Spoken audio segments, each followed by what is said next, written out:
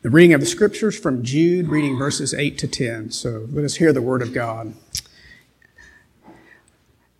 Yet in like manner, these people also, relying on their dreams, defile the flesh, reject authority, and blaspheme the glorious ones. But when the archangel Michael, contending with the devil, was disputing about the body of Moses, he did not presume to pronounce a blasphemous judgment, but said, "The Lord rebuke you." But these people blaspheme all that they do not understand, and they are destroyed by all that they, like unreasoning animals, understand instinctively. All of us are acquainted with the reality that we go through great change in life. Seemingly it's constant. But we need to be reminded that when it comes to the truth of the Scripture, the gospel, the Word of God, there is no change. Truth is immutable.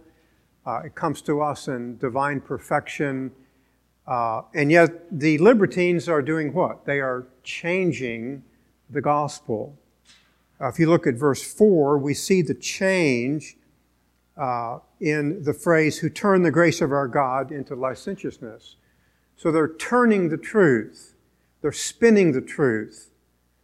It's change. Well, again, you can't change perfection, but they're changing immutable truth. And then there is something else, verse 4, and they deny only Master, Lord Jesus Christ. So great change has come into Jude's churches. And it's not just changing the truth of the gospel, it's what follows the change. And generally, any time you corrupt the gospel, what follows is always immorality. And that essentially is our text this morning. The previous context was terminal judgments upon the first generation out of Egypt. It's really a staggering lesson, isn't it? The entire generation, save 2 men, that were lost because they did not believe God. The evil angels, all of them consigned to the eternal destiny of ruin, punishment. And then the cities of Sodom and Gomorrah. What an incredible example for our own culture today. Those cities, terminal judgments. We are long in denying that there are terminal judgments to anything, except when you read the Bible, the Word of God, immutable truth. So it is instructive that what follows changing the gospel is, of course, ruin. And Jude now makes application to his adversaries. And he begins in the application by describing them. So let's look at the description. The first is that the libertines reject authority. Now, most of you have been Christians for a number of years. I doubt you've ever gone to a church and heard words like, "I am going to deny biblical authority today." That's not the way it happens. What happens is they simply modernize it. They might use something like the society in Paul's day was totally different than our day. And so we take a social view of the gospel in terms of how we construct it today. And the societies are totally different, and therefore the gospel is totally different. So they're changing the gospel. They're not overtly denying it, but in fact they are. They obviously try to modernize it. Well, how do you modernize truth? That's like someone saying, "I'm going to make the truth relevant today." You don't make the truth relevant. It is relevant by virtue of what it is. But they use words in that vein, or they simply redefine it, or add or subtract to it. So Jude begins with a look at their rejection of authority by establishing the means they use to establish their own authority. Notice the text. Yet in the same manner, these men also by dreaming. So there's dreamers. Dreamers in the sense that in the Old Testament economy, sometimes God imparted revelation through dreams. And so that's what they're laying claim to here. They have dreams and they make their dreams authoritative. And of course, in that regard, they're adding or subtracting from immutable truth. I don't know that I've ever heard someone say something to the effect that I had a revelation from God in my dream. It may occur. Perhaps you've heard it. I simply have not. But what I hear more often than not is people use words like feelings. I feel that this is right. Now, it might not be right according to Scripture, but their feelings, of course, supplant the immutable truth of the Word of God. And, of course, their feelings become authoritative, and they act based upon their feelings. That's the way, of course, to perpetual ruin. We have our constituted authority in Holy Scripture, the Word of God, the Bible, the immutable truth. We don't add to it or subtract to it. We do not make it subordinate to our feelings.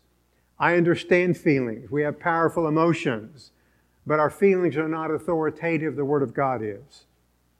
They dream and perhaps have visions as their source of authority, and in that sense, they vacate God for themselves.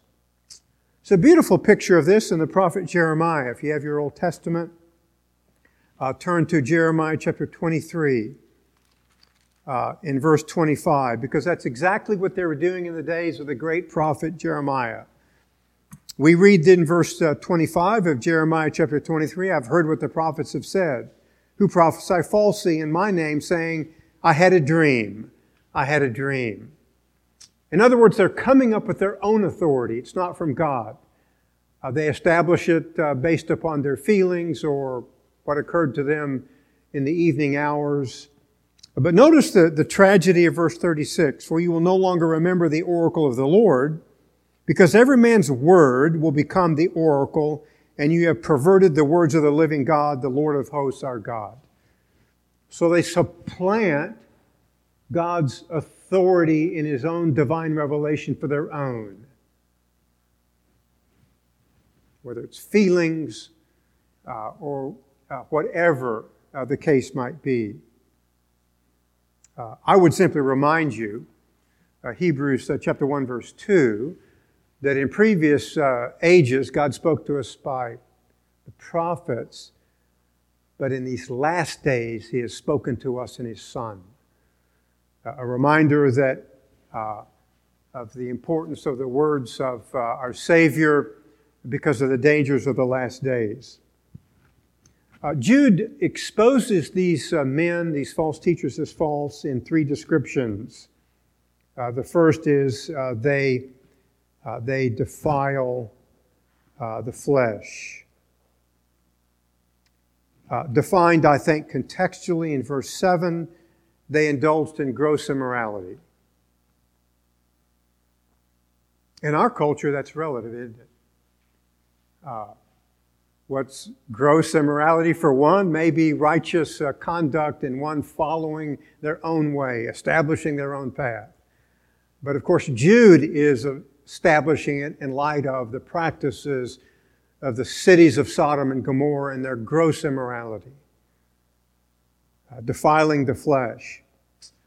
The verb has the nuance of moral impurity or cultic disqualification because of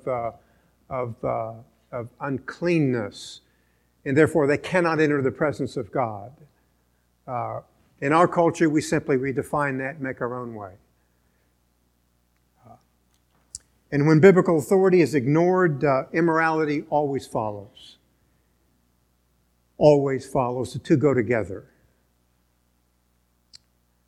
Reminded of this incredible saga in the Roman Catholic Church that seemingly raises its head continually. Descriptive phrase, a lavender mafia. I'll leave it to your own understanding of what lavender means. But the immorality is incredible. and bishops protect their own, promote their own. Now, I understand some people deny there's a mafia at all, but I'm not so sure. The numbers are staggering. But it's what happens when you reject biblical authority, you assert your own, immorality soon comes in. They just simply go together. And it's not just Roman Catholic Church, it occurs anywhere. Men dream and establish their own revelation in contrast to the revealed will of God in Holy Scripture. Antinomianism has always been a constituent threat to the life of the church. I remind you, in the ministry of John Calvin, he faced the antinomians. They wanted access to the Lord's table. He refused it to them. And they became enraged. They threatened his life. Abusive threats. We speak today of fencing the table of the Lord. Calvin became the fence and would not give them access to the Lord's table because it would have perverted the sacrament. The courage of Calvin, standing up against the perversions of the antinomians in his own day. I remind you that there are 3 texts in the book of the Revelation that speaks to the morality of the true people of God. Let's just simply turn to a couple of them. Revelation chapter 3, in verses 4 and 5. But you have a few people in Sardis who have not soiled their garments, and they will walk with me in white, for they are worthy. Revelation chapter 6 and verse 11, John is speaking of the church before the throne of God in heaven. Revelation chapter 6 and verse 11. And there was given to each of them a white robe. And they were told to rest a little while longer. White speaking to the nuance of their public behavior and being faithful to God. And rejecting, if you will, the theology of the libertines that embrace anything goes. Of course, perhaps the most pointed reminder is Revelation chapter 19 and verse 8. The bride of the Lamb, the church, that comes to the great celebration of the marriage. And it was given to her. Notice, given to her. God in His grace gives to His people. It was given to her to clothe herself in fine linen, bright and clean. For the fine linen is the righteous acts of the saints. That the revelation of God, the truth of the Word of God, comes within our hearts and changes us. That's what truth does. The libertines take the opposite.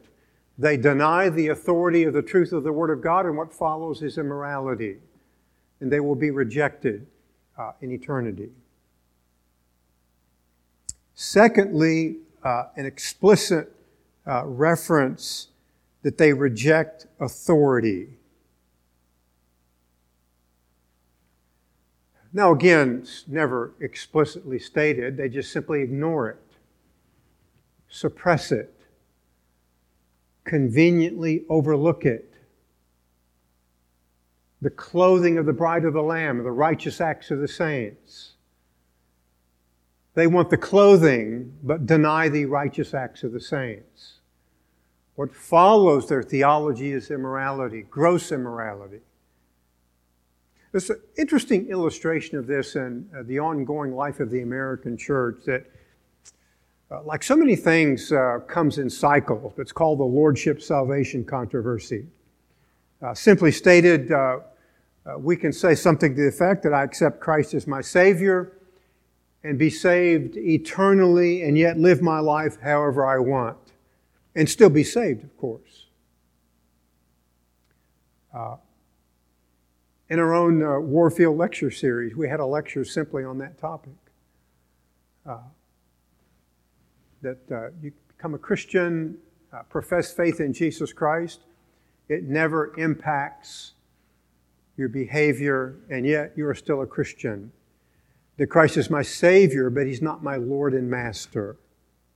Notice again verse 4, and deny our only Master and Lord. The word master is that from which we have our English word despot. Not that Christ is a despot, but He is our sovereign Lord. And He gives to us His word, and He also gives us the Spirit to enable us to obey it.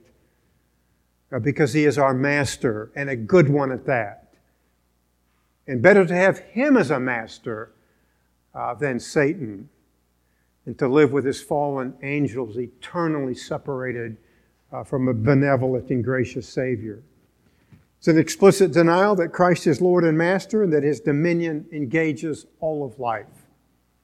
I understand that all of life means it occurs over the entirety of one's life, whether it's short or long, but nevertheless the truth affects change. The previous description is that they denied the effect of moral law. By rejecting authority, these men deny Christ as King and the Spirit who sanctifies us in His service. Denying lordship, of course, promotes insubordination. And that's really what they're after. We have a Savior, but we are insubordinate. We reject the totality of His authority over our lives. And what follows such rejection is always insubordination. In terms of our context here, immorality is soon to follow. Reminded continually of what is obvious in our own entertainment culture, in particular sports. Imagine watching the Super Bowl, or any sports event for that matter, absent the referees. Imagine telling the captains of the team, make your own rules as you go along. Well, what would result? Well, chaos. You caught the ball out of bounds. No, I didn't. I was inbound. No, you weren't. Yes, you were. Well, that's what's occurring in many cases in the life of the church when you reject authority. You make your own rules. In our culture, more often than not, it's feelings. We feel that something is right or wrong. And if we feel there's something okay, we validate our own divine authority while rejecting the authority of the Lord God of heaven. We use rules throughout our lives. So does God. And chief rule is that His truth invades our hearts and changes us. The libertines reject that, and what follows, of course, is immorality. Thirdly, they blaspheme glories. New American Standard reads angelic majesties. 2 Peter chapter 2 and verse 10 is something of a commentary on what it means to revile angelic majesties, and especially those who indulge the flesh in its corrupt desires and despise authority, daring self-willed. They do not tremble when they revile angelic majesties. It's important because oftentimes angels have a very close association with God Himself. Remember when the prophet Isaiah is called into the presence of God, the angels were crying out the holiness of the greatness of God. Matthew chapter 16, verse 27, Jesus comes with the glory of His Father, and angels are with Him, surrounded by angels. Revelation chapter 1:1, the revelation of Jesus Christ, which God gave Him to show His bondservants the things which must shortly take place, and He sent and communicated it by angels to His bondservant John. The communication of revelation by the angelic host that speak to the authority of God because they are divine messengers. The libertines therefore revile and oppose the angelic host who serve God in glory. And of course, to oppose one is to oppose the other.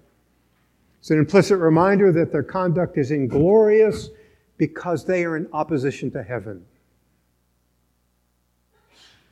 Much of the church today, we pick and choose what we want to believe, what we feel like believing, what validates our own inner worth, or whatever that means. It's an implicit, if not explicit, denial of divine authority in Scripture delivered by the angelic host. So 3 descriptions.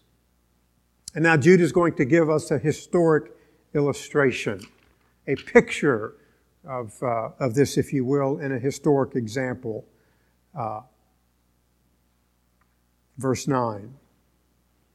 He illustrates, Jude does, the reality in an example of the archangel Michael, alluding, I think, to an obscure text in either the Assumption of Moses or the Testament of Moses, of which no extant manuscripts exist.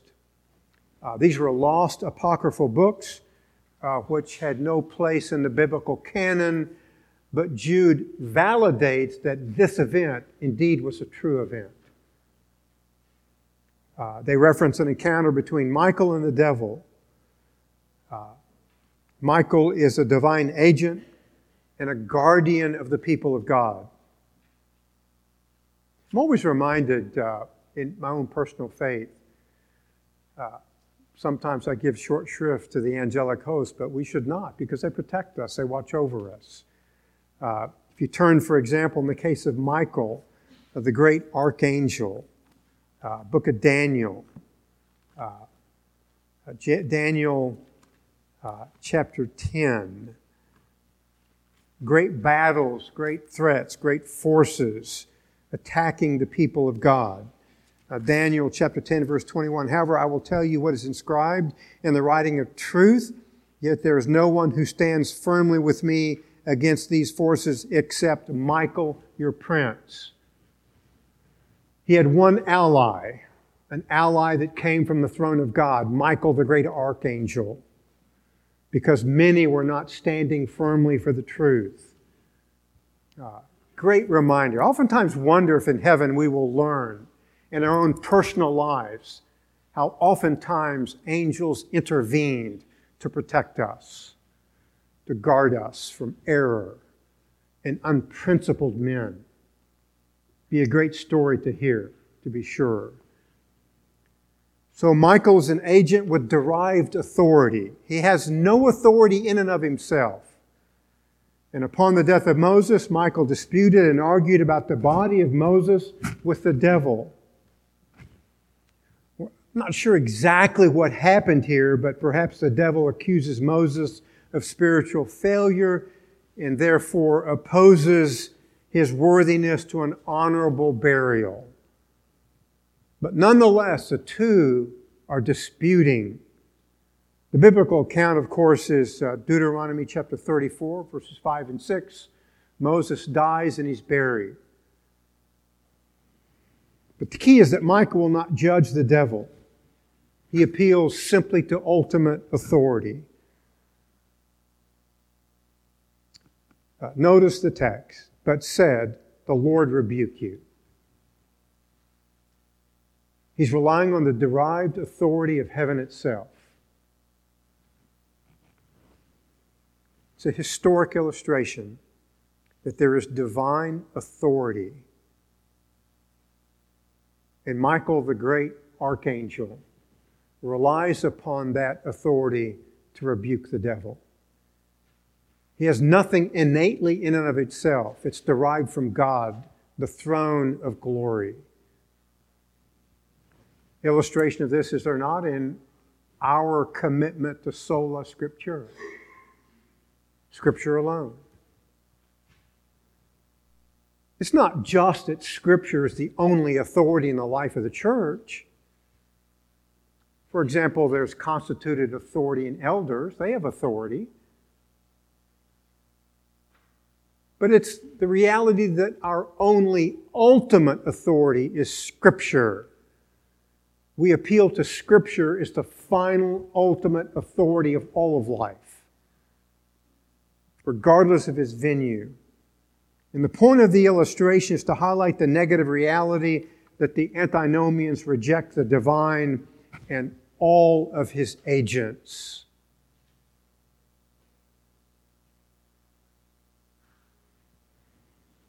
That they become an authority in and of it themselves and exalt the same over the Word of God and all of His agents. It's a danger they pose to the church. Now, once again, I've never heard anyone stand in a pulpit and say, I reject divine authority. It's much more sinister than that. They simply ignore it, redefine it, try to make it relevant for this day, whatever that means. And as I suggested earlier, the truth is always relevant. It's another very beautiful historic parallel to this battle between Michael and Satan over the body of Moses and the prophet Zechariah. Turn with me, if you would, to Zechariah chapter 3. The context is Joshua the high priest standing before God, and Satan is accusing him. So the context is somewhat parallel. And Joshua the high priest is clothed in filthy garments. Let's read the first several verses. Zechariah chapter 3. Then he showed me Joshua the high priest standing before the angel of the Lord, and Satan standing at his right hand to accuse him. You could put yourself in that sentence, couldn't you? Because that's what Satan does. He's the great accuser.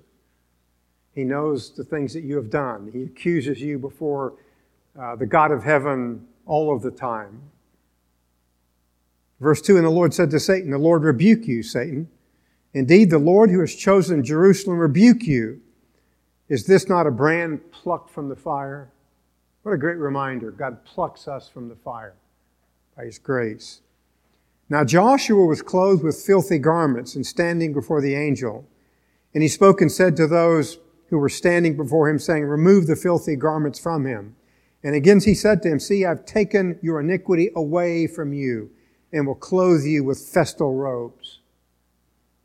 And then I said, let them put a clean turban on his head. So they put a clean turban on his head and clothed him with garments while the angel of the Lord was standing by. What a great picture of our own lives. We were clothed in filthy garments, and God simply took the garments away and gave us righteous garments based upon the righteous acts of our Savior, Jesus Christ. That God negates the accusations by providing the required remedy. It's a beautiful illustration of the gospel if you're not a Christian. You are not properly clothed to stand before the Lord of glory in His eternal majesty and holiness. Something must happen. What happens is Christ provisions His people. Come to Christ and He will reclothe you in the righteous acts of the saints, so that you are made acceptable to stand in the presence of the glory of the almighty holy God.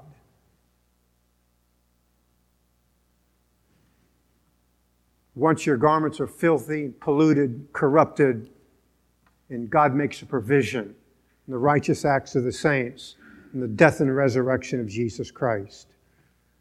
Great picture of the gospel and God providing for Joshua the high priest.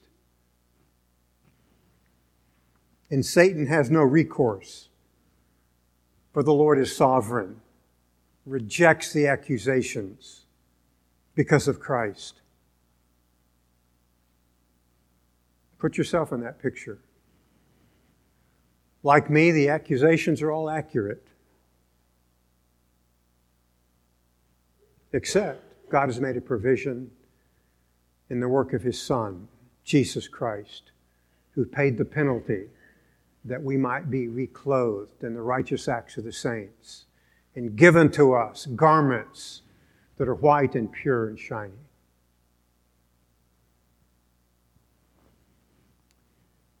And Satan, again, has no authority in his accusations. And God does as He will to provide for those whom He wills to provide for, and none can question. And the accusations of Satan are rejected because of Christ. So again, it's a picture of what it means when Michael, the great archangel, relies upon the authority of God. It's a picture for us of what it means to rely upon the authority of Scripture. The ultimate authority of Scripture is the Word of God. Knowing in the great hope that God has reconstituted our clothing so that we can stand before Him in white and clean garments. And by the authority of the God of heaven, the accusations of Satan are rejected. Historical example of one relying upon ultimate authority, the authority which the antinomians and the libertines reject, while we affirm. And again, they reject it by ignoring, refuting based upon the sociology of our day and the social construct in which we live.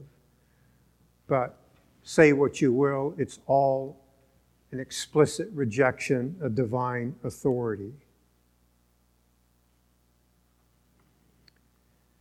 And again, as I've suggested, what follows that rejection is immorality, because rejecting divine authority is always followed by immorality in the life of the church. One of the things we struggle with in this great debate that's always occurring is, what about virtue? Well, can't we forgive these guys? Can't we be tolerant? Toleration is certainly a part of Christian virtue. Can we just agree to disagree? And so sometimes our virtue is thrown at us. But I would simply respond by saying, you cannot separate truth and virtue. And the moment you deny truth, virtue is thrown away. Truth is immutable. What follows truth is virtue. I once read of an illustration that comes from the music world. For example, you play the piano, you hit a middle C. Isn't it interesting that today a middle C, in 2021, sounds the same as a middle C in the 18th century? Or for that matter, the 17th century. A middle C is truth. It never changes. And what follows truth is the beauty of the sound. And it is the same in Scripture. You cannot separate virtue and truth. And the moment you reject the truth because it is authoritative, what will follow is something much less than virtue. Beautiful illustration of this in the words of the Apostle Paul. 1 Thessalonians chapter 2 in the 13th verse. And for this reason, we also constantly thank God that when you received from us the word of God's message, you accepted it not as the word of men, but for what it really is, the word of God. Now notice what follows the word of God, which also performs its work in you who believe. What follows the truth is the work of God changing our lives. So what's the danger of these men in rejecting biblical authority constituted by God in the truth of Scripture? Well, as I've suggested, immorality, and that's what we have in the final verse of our study this morning, verse 10. He repairs to their fallenness because they are ignorant of what they are doing. We might say that they're clueless about the way that God works.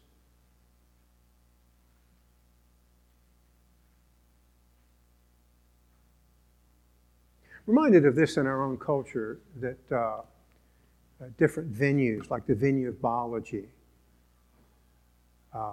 this great argument is occurring in our culture over gender. I don't really like that term because that's a grammatical term, but nonetheless we'll use it because our culture uses it, as if people can define their own gender. I think chromosomes do that. You either have them or you don't, and they define you. You can reject it all you want to your own harm, which is what will happen eventually. People doing great harm to themselves because they supplant their feelings over and above biological truth. I read a tragic story about just this that shows how incipiently dangerous it is in the Wall Street Journal. Very progressive mothers, acceptance of all types of lifestyle, tolerant of everything, until their own children come to them and want to go through various forms of therapy and change their own biological identity. Then they take a stand. But by then it's way too late. Once you open the door to relativity and acceptance of all types of lifestyles, then eventually it comes to haunt you in a terribly tragic way when your own children want to come and engage in acts of perversion. That's just simply the libertine lifestyle that's so prevalent in our culture, and denial of science. In the case of the church, and denial of the very words of the God who is true.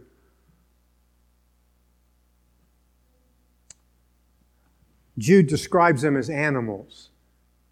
We oftentimes use animal metaphors to speak about people's morality or the lack thereof.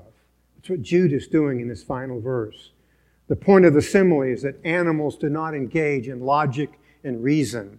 They engage simply in instinct. And the instinct of people today is perverted when they reject the divine authority of the Word of God. These false teachers follow base desires. They make their own rules, and by these things they're corrupted. Again, another commentary on this text from a parallel verse, 2 Peter chapter 2 and verse 14. Having eyes full of adultery that never cease from sin, enticing unstable souls, having a heart trained in greed, accursed children. It's a reminder that behavior and conduct matter because they are expressions of our theology and the life-changing reality of the gospel, the truth of the Word of God that changes lives. But when you abandon truth, it's more than just error that fills the void. It's all matter of vileness that comes in to follow it, which it always does. That lawlessness and immorality go together. I would simply remind you that at Grace Bible Church, we affirm biblical orthodoxy, verse 3. We earnestly contend for the faith once for all delivered to the saints. We do not add to it. We do not supplant it. We do not subtract from it. We earnestly contend for it to pass the truth to successive generations. And we warn people of the dangers of men who reject it, verse 4. Men who turn the grace of our God to licentiousness and deny our only Master and Lord. We affirm authority, we promote virtuous living because they go together. The gospel and virtue go together. The truth of the Word of God and virtue go together. You deny the one, what you will get is the opposite of the other. And that's what the libertines are promoting in the life of the church. Not just in our culture at large, but in the church at large. May we do otherwise and affirm the reality of the biblical gospel and the life-changing power of the Word of God, affecting virtuous living for the glory of our Savior, with the ultimate reminder that we will be clothed in the righteous acts of the saints, accepted totally and eternally in the presence of our great and holy God.